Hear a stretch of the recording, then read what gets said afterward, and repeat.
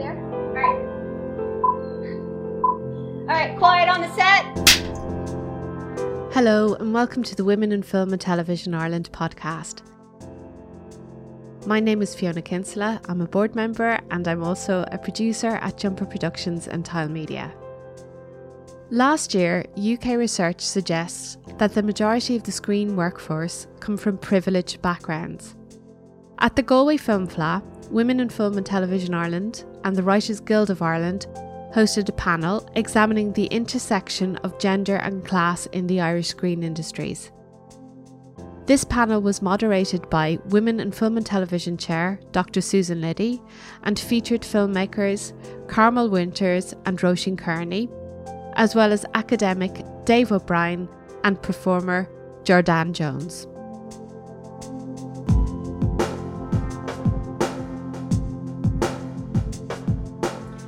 Hello everyone, you're very welcome to a panel discussion that I think is really timely.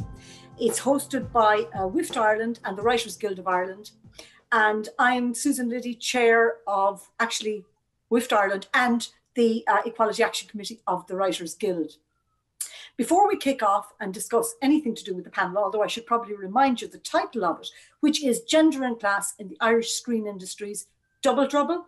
So before we talk about that with our really interesting panelists, I'd like to give you a little bit of background on each one of them. And they have been very slow, some of them, to give any information. So I'll do my best. Jordanne Jones was particularly bad. I've had to add a few things in here, or you would have thought I had something against her. Carmel Winters, the award-winning writer and director for stage and screen. Her most recent film, Float Like a Butterfly, won the International Critics Award at Toronto International Film Festival. Her previous film, Snap, has been critically acclaimed, and her theatre plays similarly, and they have premiered in the Abbey Theatre and beyond. Dave O'Brien is Chancellor's Fellow in Cultural and Creative Industries based in the School of History of Art at the University of Edinburgh.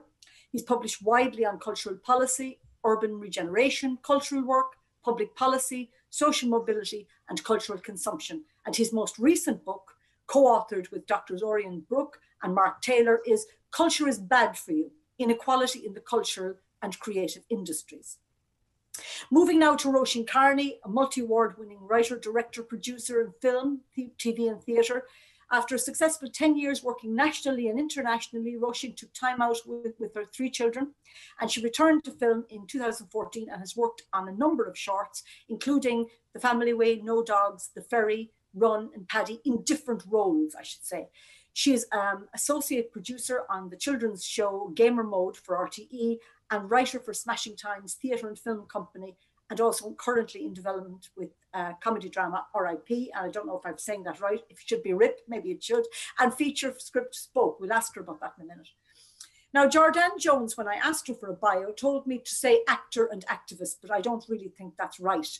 So Jordanne, filling that out a little bit, Jordanne played the leading role in I Used to Live Here, directed by Frank Berry, when she was just 14 years old, and she was nominated for Best Actress in a Leading Role in IFTA in that year. In that year also, she won the Dublin Film Critics Breakthrough Award. She played the leading role of Emma in Metal Heart for Treasure Films, Hugh O'Connor's directorial debut, for which she won the Bingham Best New Talent Award at the Galway Film Fleadh in 2018. She's also appeared as Lily in the TV series. No, is it Lily or was it Minnie? I can't remember. Minnie. She has appeared in Rebellion, Dead Still, and a guest role in The Alienist, Angel of Darkness. And I'm sure we could be here for a long time talking about the other wonderful achievements of all the panelists. But I think it's more important to move to the subject at hand. So, what is the subject at hand, and why class and gender? Why am I even doing that now? And I suppose the reason that I am doing it is because there was a shocking statistic that emerged in the magazines and in newspapers that even those really who didn't know much about research were quoting. And that was that in research coming out of the UK, 53% of those working in the screen industries there were from a privileged background. Now, I'd like to move to Dr. Dave O'Brien. Thank you very much for joining us, Dave, and you've done a lot of work in this field. We want to kind of move from the research, if you like, to the lived experience of our panelists. But Dave, I'd love if you kicked us off by telling us, first of all, what is a privileged background? Yeah, that is a great question, and it reflects both some discussions that myself and the team that worked on that report had, and also some of the problems of trying to talk about social class.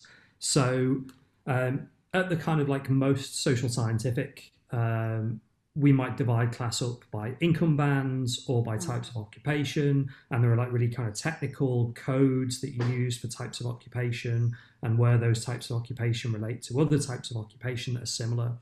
And then from those, I guess, kind of statistical approaches, we try and find language that makes sense to people. So one way of talking about that is like working class and middle class. But even within that language, often things like middle class don't travel very well outside of the UK. And even within the working class, middle class, you still need another category in the intermediate group who don't fall into those to working or middle groups.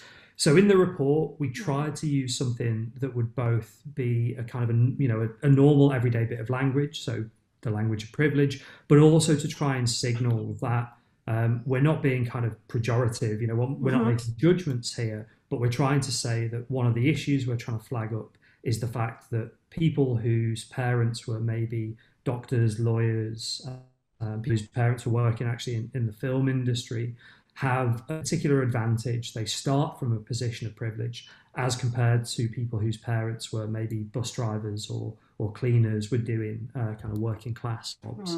So our use of the term privilege is a signal, I guess, both of class position, but also to kind of get people to think about the advantages, the higher levels of resources people come into the film industry with. Yeah, thanks, Dave. I mean, I've been privy to some of these conversations, both anecdotally and research-wise, where people might use different language, but I think they're talking about the same thing. They might say things like upper class, and it's usually men, I have to say. They usually talk about upper class guys, and it's often in relation to upper class guys working together, seeking each other out. Now, I don't know. I'll come to you. Maybe you will say, that doesn't strike a chord with me. So if I could move now to Carmel, Roisin, and Jordanne, we'll start with Roisin simply because she's sitting nearest to me on my screen, and that's how spatially challenged I am. And I wonder, Roisin, starting with you then, do you recognise any of the things that Dave is saying? Do you think that the Irish industry is populated by using the term a privileged group? It's certainly there, but it's kind of, I mean, I suppose it depends on what you mean. There's an awful lot of people that's sort of in the tech, and things have changed an awful lot, like from when I started to now, it's completely different. I think access in can take a certain amount of privilege, or vice versa. I think if you are in a situation where you have other stuff going on, like if you're a carer, if you have anything like that going on, it gives massive disadvantage. You know what I mean? Because the expectation is to work for quite a long time for no money. And you can only do that if you have a level of privilege, even if that's being able to work part-time and not contribute to a household. That's a level of privilege that's there. So, and then if you have a caring responsibility on top of that, you might be doing 3 different jobs to try and get there. So with the expectation of generally very long hours, no pay for a long time, yeah, you have to have a certain level of privilege to be able to do that, and be that yourself by, working in your cafes or doing whatever you can do to do that, and not having other responsibilities on top. Yeah, that would be it. Yeah. Carmel, what do you say? Well, my own background, Susan, my father was a bookmaker, but more than a bookmaker, he was a gambler. So my mother was, we'll call her a housewife, but actually that term is so inadequate. But she didn't typically earn money except through selling makeup or Tupperware or Hoovers. And there were 12 kids in a very small house. But being a bookmaker, he didn't work for someone else. And being a gambler, there was kind of attitude to money that was cavalier. And we lived, my mother said if she wrote a book, she'd call it Feast and Famine. So we survived, the highs and lows of a house led by a gambler, and which is why I ended up in this gambling industry, which is, it is a gamble. And I think to survive it, you either have to have a lot of privilege built into your kind of wider structure, or else you've got to be kind of bomb-proof, able to live on nearly nothing with great resourcefulness. And you can see already, if you have the advantage of privilege, it's massive. And certainly it's a massive advantage if you're going to meetings in London, where a lot of the people who come into the kind of, even the first rungs of the ladder of producing, do tend to come from a very privileged background. So you're speaking a different language already. Now, and I think it's more marked in producing than it is in other areas of the industry. And the producers are the gatekeepers, and even people coming in quite unqualified into the first rungs are the people you may be meeting early in your career as a maker. There is a gatekeeping function there with the privilege. But I think on the other side of it, you have a huge amount of tenacity coming from the kind of school of hard knocks, we'll say. And so I'd say that in itself, and plus I think the producing, I suppose, class almost recognise that the outsider coming from a more working class background or an underclass background has access to the kind of experience that the public really resonate with. So we have those advantages, but we don't have those privileges, as it were. But the word I think we need to bring into the conversation more or less immediately is cultural capital. Because I think if you go to a meeting, immediately what gets kind of flushed out is your amount of cultural capital. And when I went, I would have been second youngest of 12 kids, and I had an elder brother at the top of the family who got a scholarship to go to college to do accountancy. So something that would kind of lead to money, which, people of a lower middle class background will be aiming, if they do get to college, will be looking for a guaranteed income. If the family are going to invest or the wider structure is going to kind of release one, they got to earn. So they wouldn't be likely to be going off doing, drama and English like I did. But when I got to Trinity College, I really was culture shocked, because I didn't even know that I was so lacking in cultural capital. Now, in my interview, even to get in, and I was interviewed in Manchester as well, which was the guy who interviewed me in Manchester was from a real grassroots working class culture. And you have in Britain the working class having access to cultural capital, well, particularly Scotland actually, but some of the cities where like industrialization brought a certain class consciousness. But rural Ireland, you don't even have a name for class. And what I was experiencing straight away in my intake interviews and then in getting there was, I'd never been to a play. The local drama group, if they put on one once every 2 years, that's the only play I'd seen. No one I knew was an artist. No one I knew was a writer. So I was really lacking in cultural capital. I didn't know the reference people were using. The notion of garden parties, even the notion of wonderful clothes from secondhand shops. And it's like, it's not always the capital that's the real requirement, it's the cultural capital. And that's where I found myself really lacking. Right. And I find now, knowing that this panel was on today, I couldn't believe how populated my dreams were of images, of environments of cultural capital, certain types of houses, certain types of accents, certain types of dress. And, where there is just a higher stress level certainly involved when you're outside of that, participating within it. Yeah. And I know the other have a lot to say about that. Yeah, no, we'll get back to that, Carmel. That's really interesting.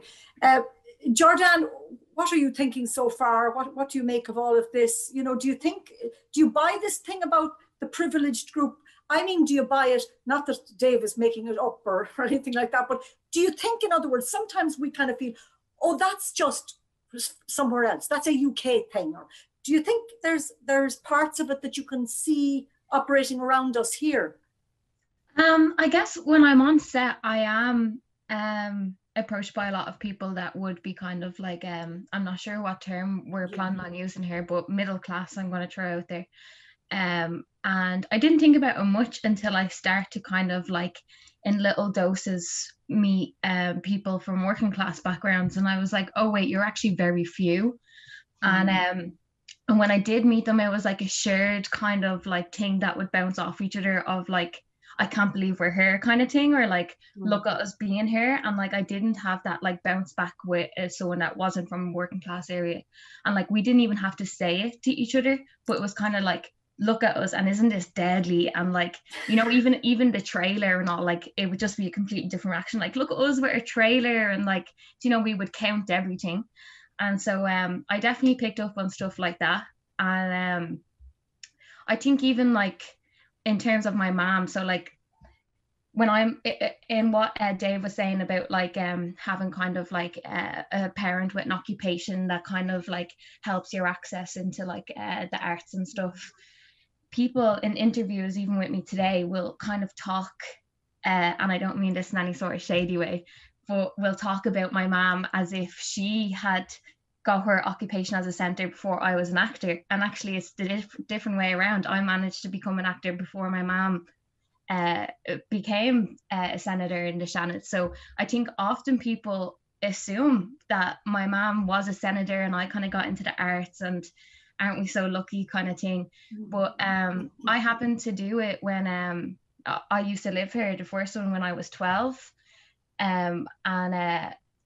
Yeah, even thinking about that, it's like, I think the reason that done so well as well is that it wasn't a love-hate situation. Like, they cast someone that was from the place that they were trying to discuss. So I was able to bring in that kind of, for anyone that doesn't know, I used to live here. It's centered around like the ripple effect of suicide in working class areas. And yeah, I just brought a lot of experience, and I think that's why I felt so raw and honest to people, and that's why like it resonated. So yeah, that's just what was going on in my mind. Just kind of like how people assume my mom was before me. Yeah, and, that's interesting. Yeah, that's interesting, Jordanne. I'm just kind of wanted to come to you, Dave, because it's actually picking up on stuff that Carmel was saying there, because, you know, your report in a way, is it fair to say, gives voice to the statistics, we'll say, because you know, there's a lot of engagement with people telling you, telling you and your co-authors, you know, how they feel or how they felt with their experiences and so on. But, you know, there's talk there about education, and not just education in the way that you might think, I'm going to school to get my leaving cert, or, but education in the sense of the right school and delivering the kind of soft skills that are going to help you get in and get on. And I want you to talk a little bit, because, you know, having the right vocabulary, the cultural references that Carmel, that you were talking about there, the polish, like you look as if you might fit into the workplace.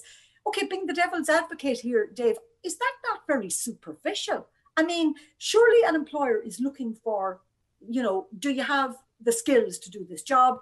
Have you been to college so that you've learned something about the job? I mean, those soft skills, how important do you think they are, Dave, we go to?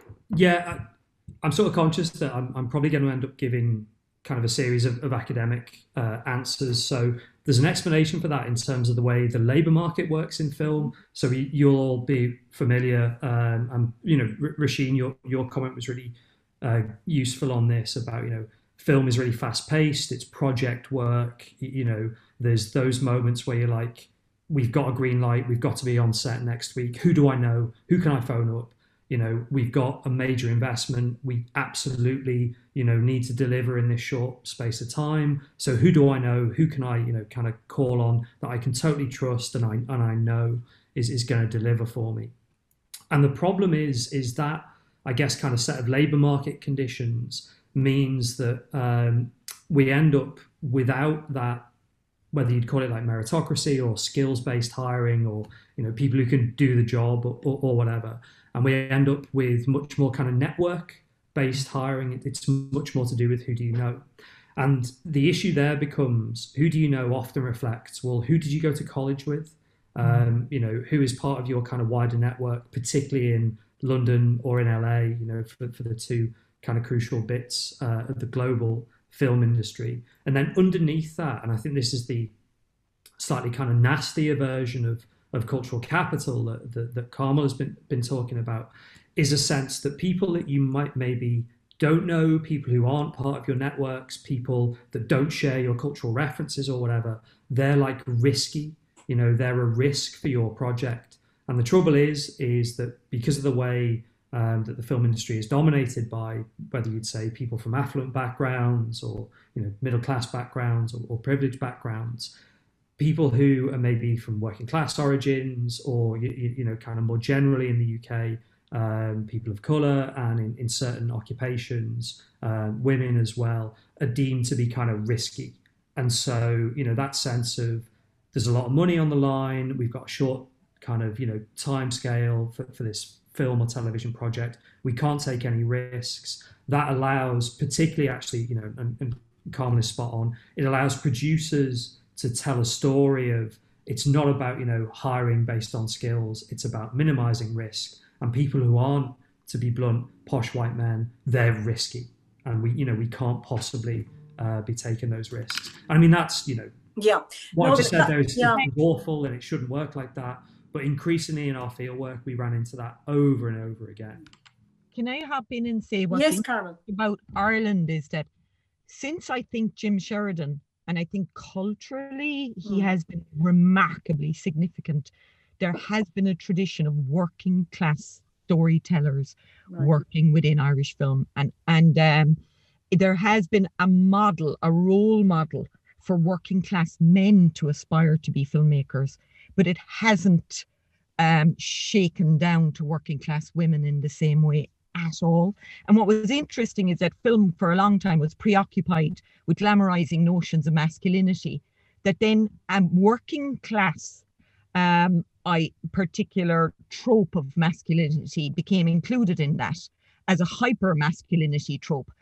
And I think that worked in some ways. I think I'm delighted it opened spaces for working class men, because you see, I actually know quite a few working class Irish men doing great work in Irish film. But it has contracted the space for women. And specifically, I would say there's a complete unknown around the rural Irish woman. Now, I think in kind of faceless occupations like writing, television seems to be less punitive of that unknown, because television is sort of always looking broadly. But unfortunately, in Ireland, we've had the kind of route being true from film. Ironically, you know, there's been a bit more financial support available for film, so that the gatekeeping has been pretty tough, I think, on women, definitely, and women without significant, I would say the type of privilege that has helped women would have been parents or family members very high up in the industry. And, you know, they're still getting it tough, but they have had just that bit of cultural capital going forward. But I would say, as regards, I think it's not to say to anyone listening, it can't be done. Of course it can, and we're doing it. But undoubtedly, those barriers exist, particularly for working class women in Ireland. Yeah, two great questions or observations there, Carmel. I mean, this double disadvantage that we're talking about, you know, brings gender into the discussion, and I'd love Roisin and Jordanne to talk about that. But will you just go back, first of all, the two of you, and just say what your own experiences have been, these soft skills, right, and Dave was talking about, this sort of fit, tying in with this close, highly networked industry. Whereas I say, people would say, oh, people can point out particular production companies to you where they say those guys all went to school together, they all came from a certain kind of area, they only work with certain kinds of people. I mean, that has been said to me by producers. And I mean, there's a host of whole other things we could talk about. I mean, the BAI report that I recently co-authored was for one of the things that jumped out is this idea that, you know, for someone wanting to get in from the outside, first of all, a lot of these internships, and you mentioned this particular producers, Carmel, a lot of these internships, if you want to get in, say, to production, I mean, they don't even hold interviews. So if you live down the country somewhere and you are an outsider and you want to get known, basically the network is so tight that they will ask other people who they know, and the chances of somebody managing to get in there is slim. Now, the other thing is, if you are lucky enough to get in, who's going to pay for you while you maybe work a year or more with no cash? And I think you registered that, Roisin. So there's all those kinds of things. And that's why in our report, one recommendation was, among many others, but that we are going to have to find a way for somehow an organization to take charge, if you like, of changing the industry and giving paid internships as part of reimagining the sector. Otherwise, you really are disadvantaging people. But Roisin, can I start with you first? This idea that, you know, your accent or where you come from, all that, is it just that it makes you feel uneasy? Not you, Roisin, but just, you know, working class people. Could it be just that it makes them feel uneasy? Or is it a case of that you're sending out signals that maybe you mightn't quite fit into that world? It's, for me, like I was brought up in inner city Dublin through the heroin crisis and AIDS. So that was my background. So 70s, 80s, into the 90s.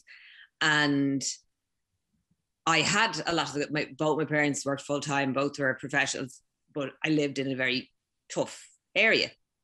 An awful lot of people I knew and I grew up with, if they actually managed to, you know, a lot of people died. So like there was a lot of horrendous stuff going on.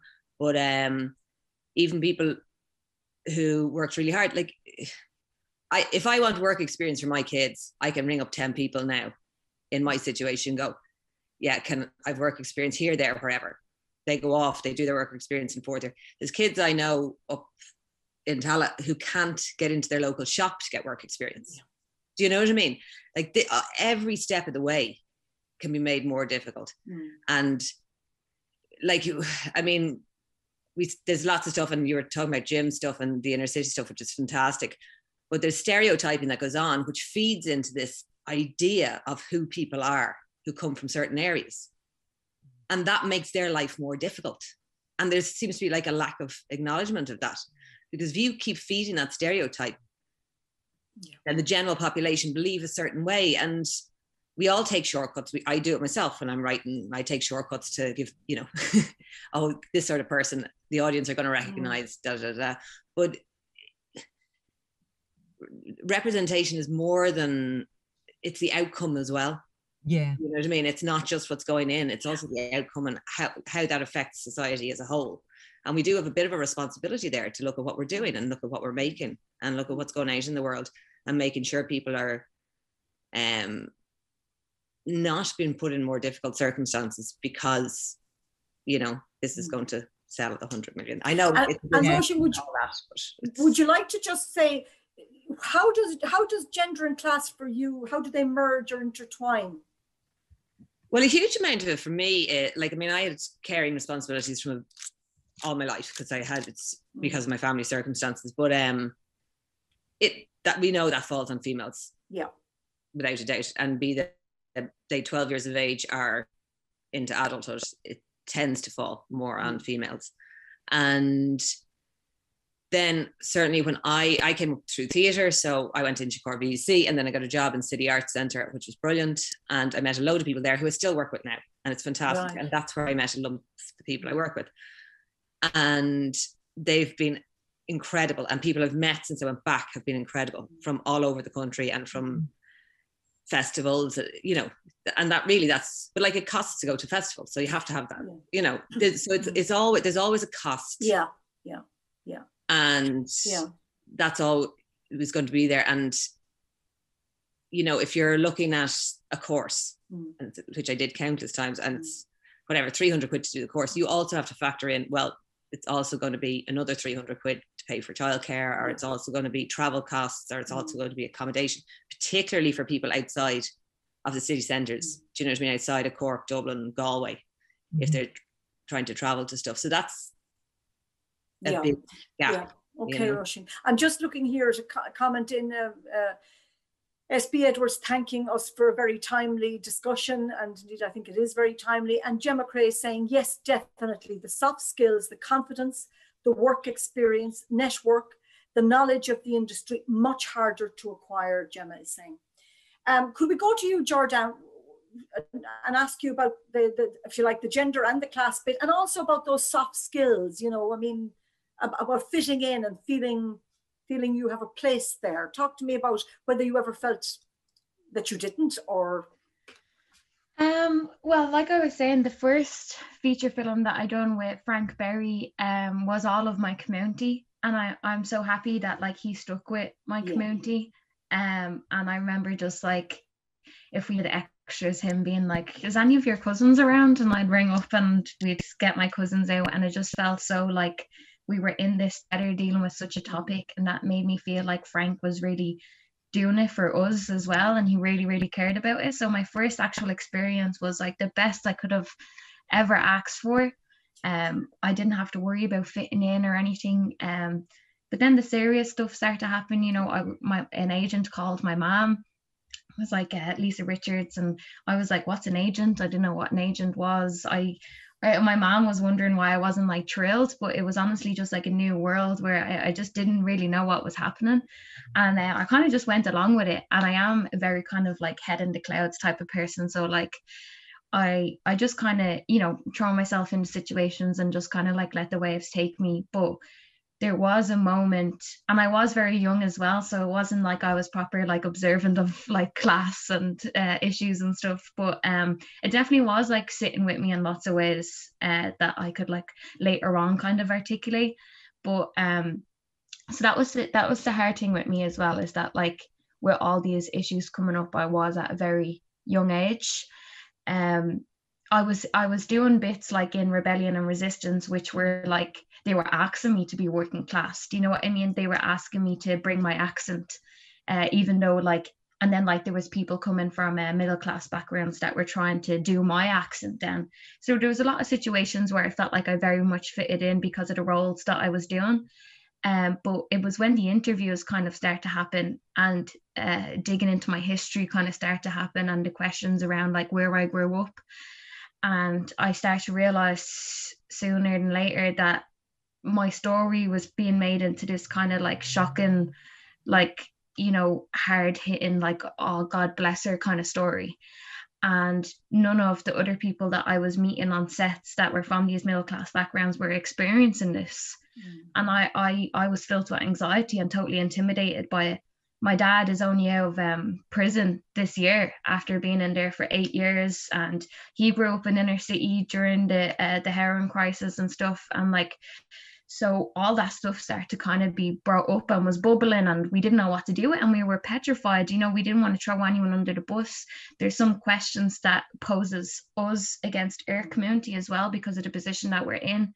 It was all these very, very difficult kind of topics, not knowing how to manage at that age. I remember my stepmom, my brother and sister's mom, she ended up losing her life to suicide a few years ago, and it was constantly being brought up. They were more interested in my dad's like heroin addiction and Kerry being gone than my acting, and it just was becoming a place that I didn't recognize anymore. You know, I was going on set and I was having fun, and I was like, you know, expressing myself and doing it in a very kind of like child's dream that I had.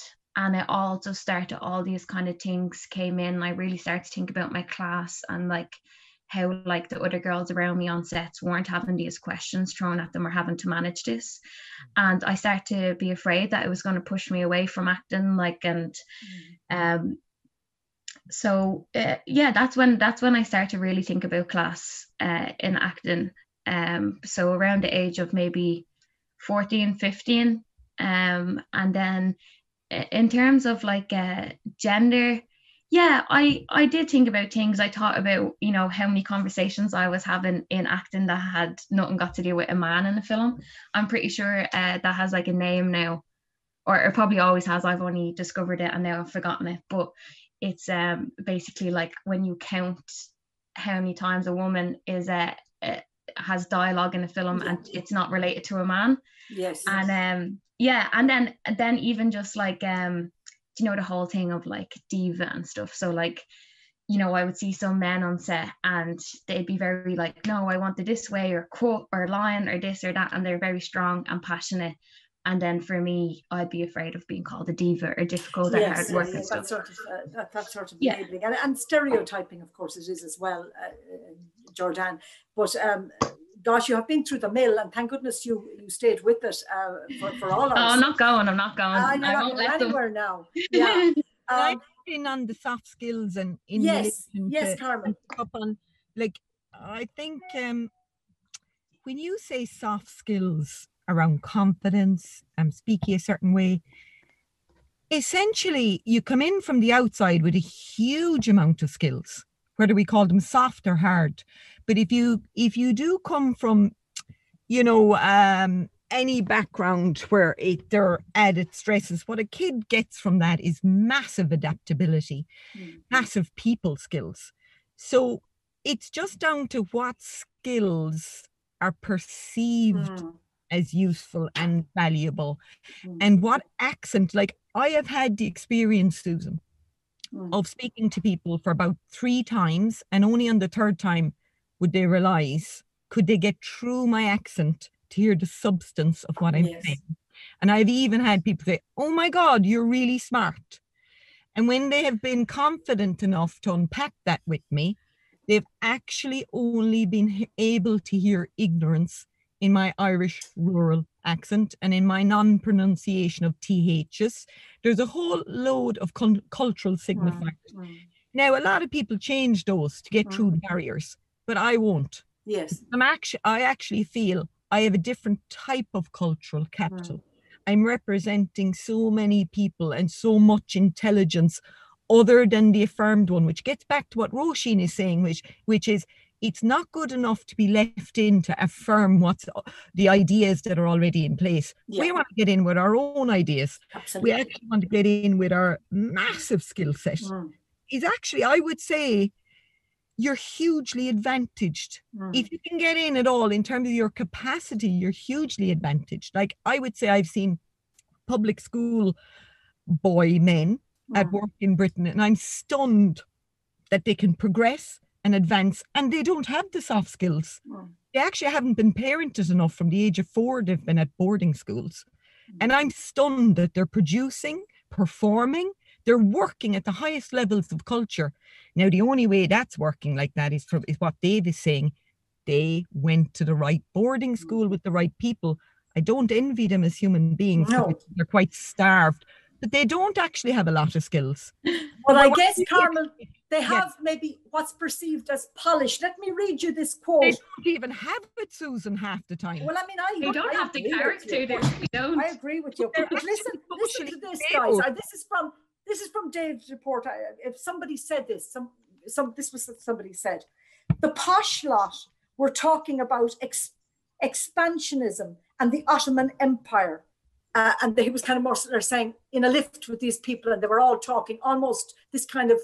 And now I would like to know, does anybody here wish to speak now to me about the expansionism and the Ottoman Empire? I suspect not. But, you know, that kind of thing where, in a way, I suppose the point was that they had been to the right schools. They had, if I'm picking this up right, Dave, a veneer of high intelligence, a veneer of, you know, really being highly educated. But actually, as Carmel said, sometimes that didn't boil down to much more than a hill of beans, really. Dave, would you like to come in on that?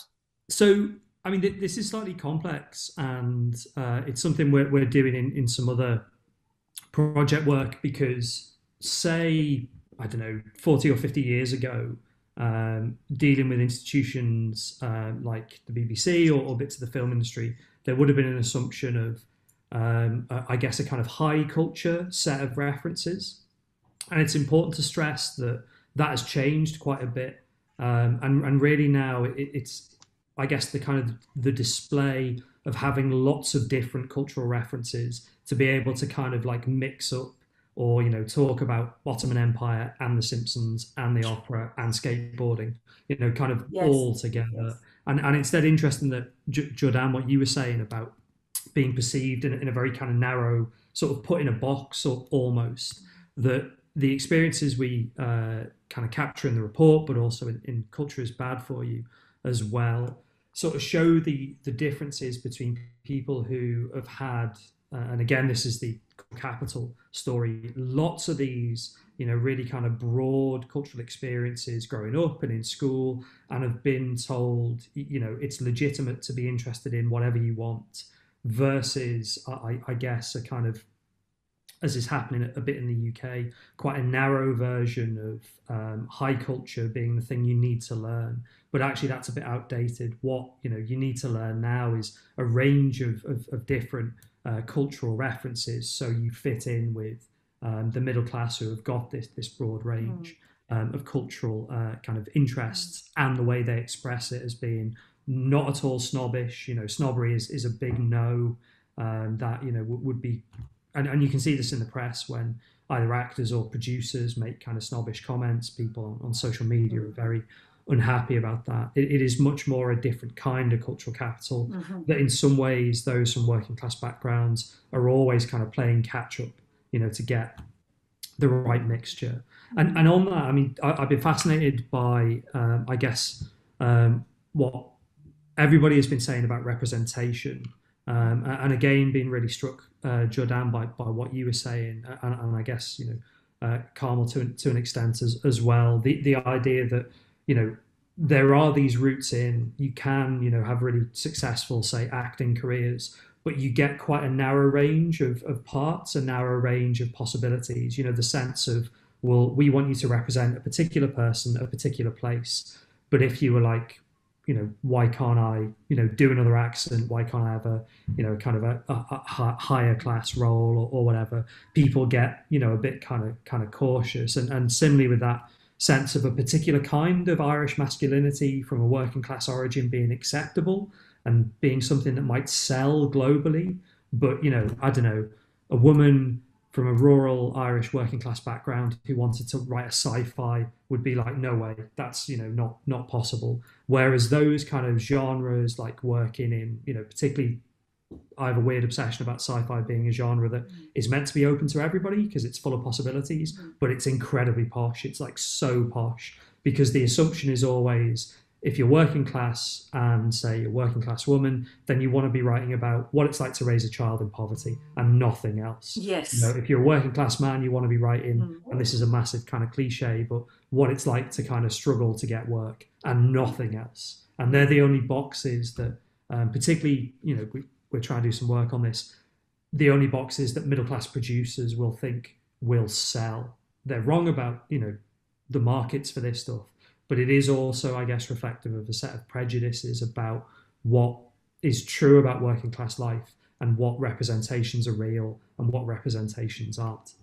See, I think what the real issue is that there is no way that a privileged group can be trusted with being the cultural gatekeepers. It's as simple as that. We must be our own gatekeepers. We must be.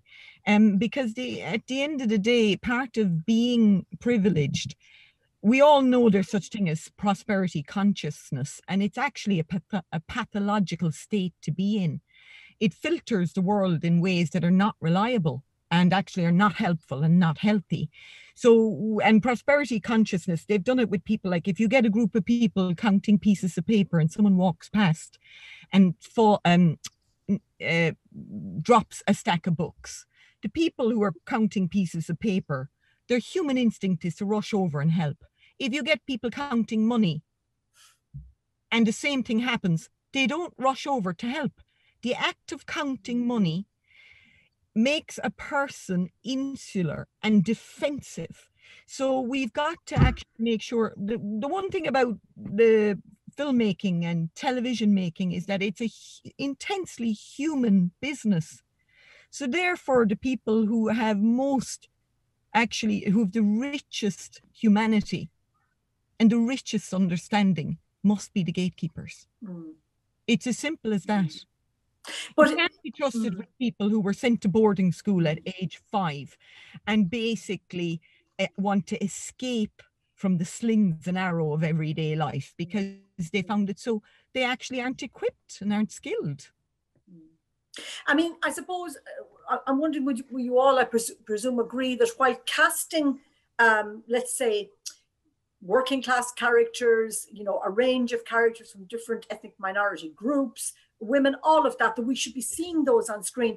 But I guess, like, it's the power behind the camera to shape the authentic stories that is really going to change that. And I suppose this is part of all the activism that's going on now, except that it was focused solely on gender because it was so bad here for so long and there were so few women involved. Whereas now we're looking and saying, okay, we've gone so far, we haven't hit our 50-50, but we've gone so far, we need to sort of broaden the debate. But Roisin, would you accept that idea that, you know, when let's say, we talked there about rural women I was mentioning, but do we need a diversity of people behind the camera to really make change?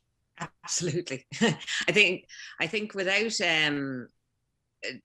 a diversity behind the camera, we're missing we're not serving our audience. Like, it's just, I mean, what's in front of our screens is diverse.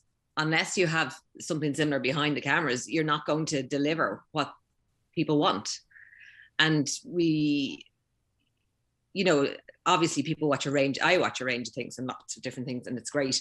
But you miss little nuances, you miss little moments, things that are recognizable in what you're watching, unless those people are there. Like, I've often watched stuff and I'm there, like, I'm literally biting my lip and I was like, if just this or if just that, you know what I mean? I know. Tiny little cultural references or, you know, societal references were there that a woman would put in, that a woman would instantly go, oh yeah, that's going to be, you know, really powerful in that moment. You miss them out. So, I mean, what you're making and what you're creating is not as good as it can be unless there's diversity. You know, and I was I was speaking to an actor recently who's here and she's fabulous, and she was like, every call she gets is to play a refugee. And she was like, can someone not just ring me up and ask me to be Mary from The Office? Do you know what I mean? Like, why is it always that? Why do I never get the opportunity to play different roles and develop my craft, develop what I'm doing, you know, have that stuff for show reels, for future stuff? It's like, no, it's like, oh, we need a refugee, you know, are you around? And that's very limiting on people. And it's very limiting on creative people who have vast amounts to give. And I certainly want to see it. I want to see what people have to offer. And I think, I mean, obviously being a female, I've seen the difference, like, through the years. I think in all my years in theatre, I worked with 2 female directors in 10 years.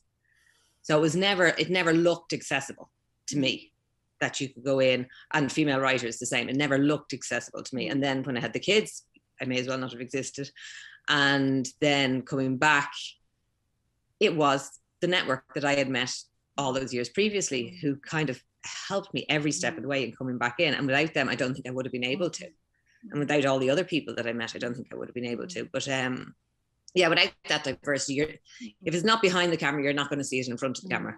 And yet we're back then to the difficulties of, to get the expertise behind the camera, you have to involve people in education and training, and also they have to feel that there is a place for them there, that they have something to give, that whether they have an accent that's from, I don't know, the Midlands or from Cork or from Ballyfermot, wherever they're from, that doesn't define where they'll go. I'm just thinking, Dave, in your report, this term, the degrees of separation between those from a working class background and anybody in the industry. And I suppose that boils down to saying something like, you know, I didn't know anybody kind of like me, or feeling it, maybe not articulating it. I don't know anybody like me who works there. Is it really for people like me? So in a way that kind of does, I suppose, bring back into consciousness again the importance of role models. Not something we use an awful lot, kind of it's kind of a bit clunky, but I was thinking recently of Paddy Slattery, for instance, because a number of people have been asking questions at these meetings and these webinars that I've been doing about disability. And, you know, PADDY Slattery, writer, director, Broken Law, streaming now on Netflix, by the way. And, you know, Paddy is a wheelchair user since he was in an accident at 17, and he has come through. And to me, it's just such a, well, it's such a wonderful, inspirational story anyway. But I imagine that if I had additional challenges like a disability, that I would be absolutely thrilled to see that story. So we kind of need, Jordanne, would you agree? We need to see something of ourselves, not just on the camera, not just on the screen, but behind the camera too, shaping things. In other words, roles that actually have power. Oh yeah, definitely. Like as an actor, you know how much like kind of power the person has behind the camera to kind of set the scene and stuff. And it's all well and good to have the actor there who's diverse, but you need to have someone that has like the image and the vision. And like I was saying, like I used to live here where we were all coming kind of like from a working class background. You need to feel the diversity in the room to like create the environment and the space. And you're not going to, like Roisin was saying, like something that a woman might say, oh, that needs to be done, or that a man won't, is like, that's what we need there, is like that experience and that person that's accurately able to represent. Now, obviously, I think it's a difficult thing because a lot of people say, like with the arts and especially acting and stuff, the art of it is to be what you're not. But I think that like, even with that being said, there's not enough kind of experience or accurate experience or diversity being brought into the space to even, you know, feel it. Mm-hmm. Because when I'm on set, I can very much tell you if I feel it or not. Do you know what I mean? I think every actor in the room would be able to as well. Mm. Yeah, I'm just trying to keep an eye here on two questions coming into the chat. I'm not sure who they should direct to, who I should direct to, but let me start with this one. Has this neoliberal government defunding certain art schemes and making it more difficult on the dole added to the problems? I guess I'm not sure if anybody wants to, and I don't know. Would you like to, Jordanne? Yeah, please. Go for it. So basically, just to give a little like recap of what my life has been like during like COVID and being an actor. I had applied for COVID, the payment, and because I wasn't on set at the time, even though I had potential work coming up and stuff, they had told me no, unfortunately. I went on a bit of a rant about James Joyce and all, and how Ireland loves artists but won't pay them. And so that was that. And then I was later on refused disability under like me having BPD and ASD, and I just became like really worrying then, like not just on my part but on like other actors' part, of like really just being run out of the arts. Like I know I'm in a position now where I have my mom, but my mom is still just she's a senator, but she's a single mother at home. We're still living in Killinarden, like and so I don't know, I got really afraid of, especially work like that like what you were saying about, like, I don't know. See, it's a very complicated and different situation with me now that my mom just had to go and become a senator. So I can't just talk about being working class anymore. Jordanne, so selfish. But acknowledging her. But I definitely think it would have been, even still with my mom and the opportunity that she has, I think it would still be so much harder if I didn't just happen to get that role and I used to live here and then everything kind of like run afterwards. Because I'm not in like acting classes or drama classes, or there isn't like two parents and a great occupation that can just keep money in my account while I figure out what I want to do and try different things and whatever. It's not that, like, you know, we have to be on the ball. Like I was considering a job during COVID, like it's not for me, like, and I was considering it, and then I had to consider how much time I would have for acting if I was working. So I literally was drawing like portraits of people, like doing commissions for a bit of bob in my pocket, and I felt like a true artist, but at the same time I don't want to feel that struggle again. Yeah. Okay. Susan, thank you for, do you want to come in on that, Carmel? Yeah, at one point there was a CE scheme in Filmbase for filmmakers, and I'll never forget how wonderful it felt to have the basic level of income covered for being a filmmaker, not by other means. I remember, I think it was the most functional mechanism you could have possibly provided, and the universal income that's going to be trialed on artists, and we hope that that will happen. I think it'll be a game changer. I really do.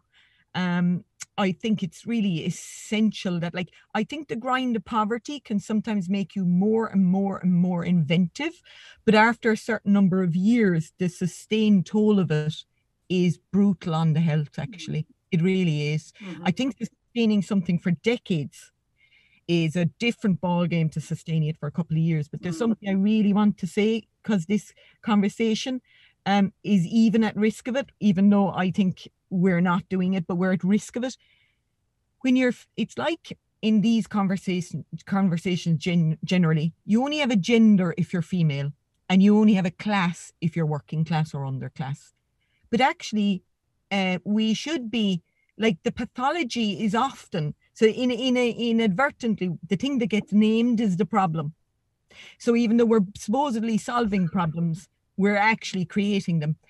Middle class people, that's why I like actually talking about, what happens to boys sent to boarding schools at 5 and becoming cultural gatekeepers. Their class is a problem.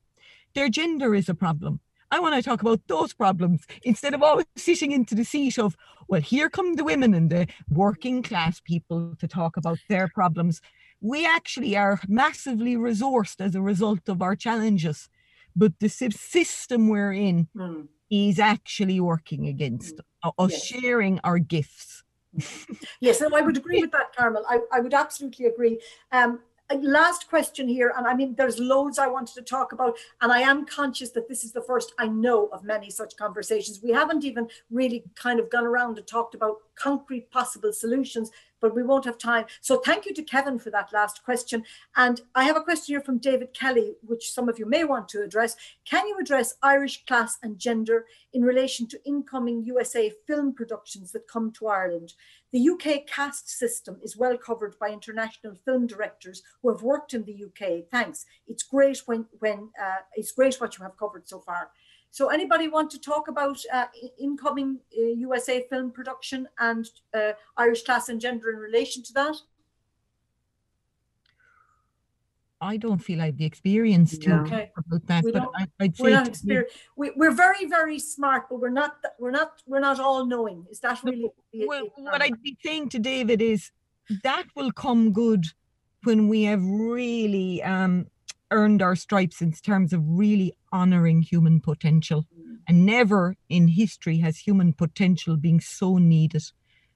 So, like, we can't afford to squander people's gifts and capacities. We just can't. Yeah, no, I agree. And well said indeed.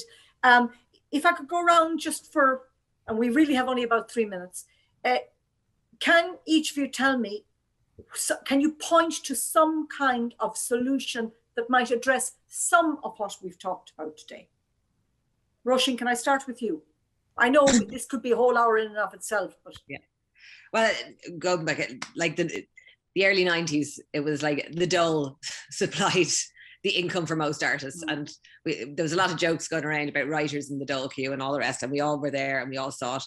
But things like the FOSS schemes, the CEES schemes, the entrance things that aren't necessarily going through college, that are accessible to people from 16 plus, that can look at then going into schools, meeting the transition year students, trying to do stuff through Department of Education and opening the door and saying, this exists and maybe it's something you'd like to look at across the country. I think they're two really important things that just knock down that little wall that people would have to climb over. So they just know about it, never mind anything else.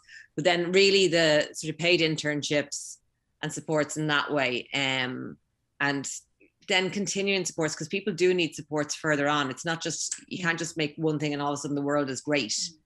Would you be talking there about, introducing the notion of apprenticeships rather than always assuming people are going to go to university? Yeah, absolutely. And I think that's the way a huge number of people went into theatre. I knew loads of people who left school at 14 and went to working as techies in theatre.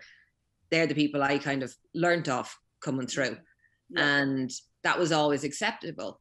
And then it became unacceptable for some reason. And going to college is fantastic and it's a wonderful experience. And I hope most people get a chance, but not everyone is going to get a chance either financially or academically get the opportunity to do that. So, and then the fun, you know, like 1 in 4 families with kids is a single mother or is a single parent, and 90% of them are single mothers. Like, we have to open up channels where people can find things accessible, where there is care provided, where there's proper hours looked at, you know, just to make it a little bit easier for the people who have.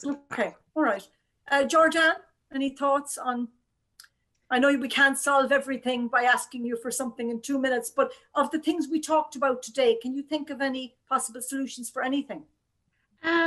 Well, I've just been thinking about, I've been trying to build up my own community of like working class actors by just like searching them out, following them on Instagram, asking if they want to do self-tapes with me for my own health, for their health, to kind of just get the ball rolling and us kind of like, you know, merging together and not, you know, being picked up on our own and brought out to a set, like actually having each other and being mates and creating our own little community. So that's just been helping me recently, and you know, someone that we can also talk about, like Jesus started asking where your dad is as well, and just that kind of thing can make things, you know, seem a little less frightening and like intimidating.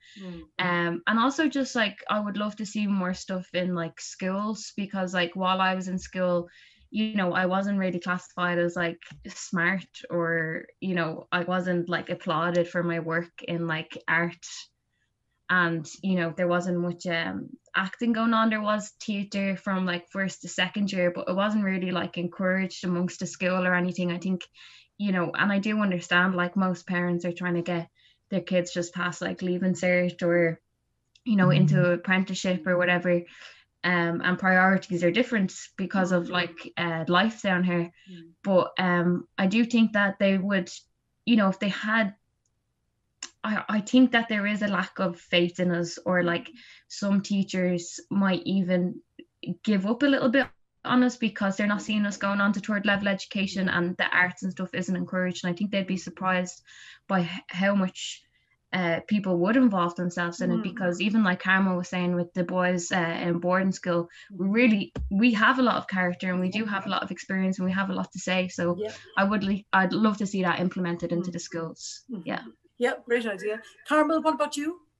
Well, I'd 100% affirm what Roisin said about those financial safety nets and holding spaces, and that they're actually not just at the beginning, but that the career of the artist is perilous throughout.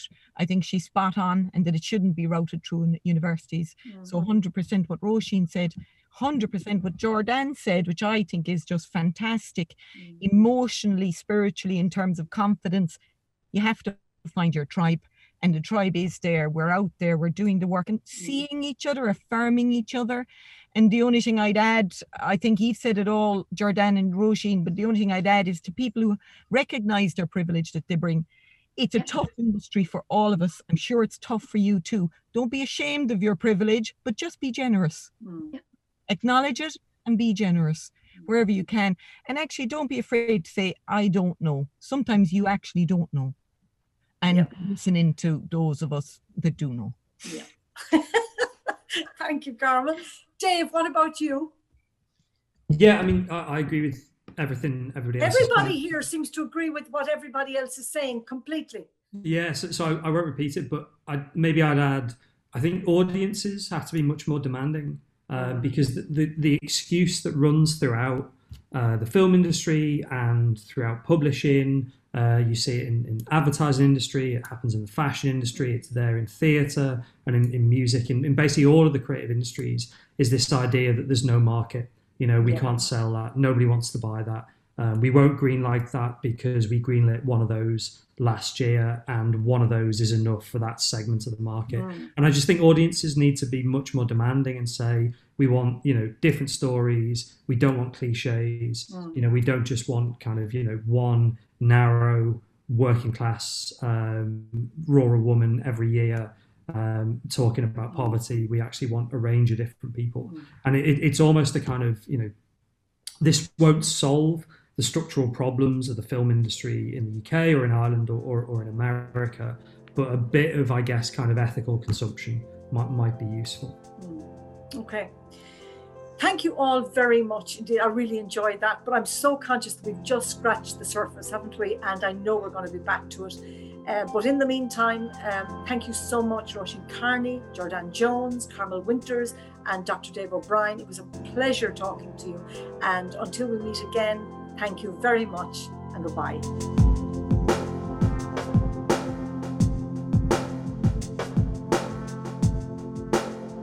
This event was organised with the support of the BAI. If you would like to find out more about women in film and television Ireland, or follow the work we do, log on to wft.ie.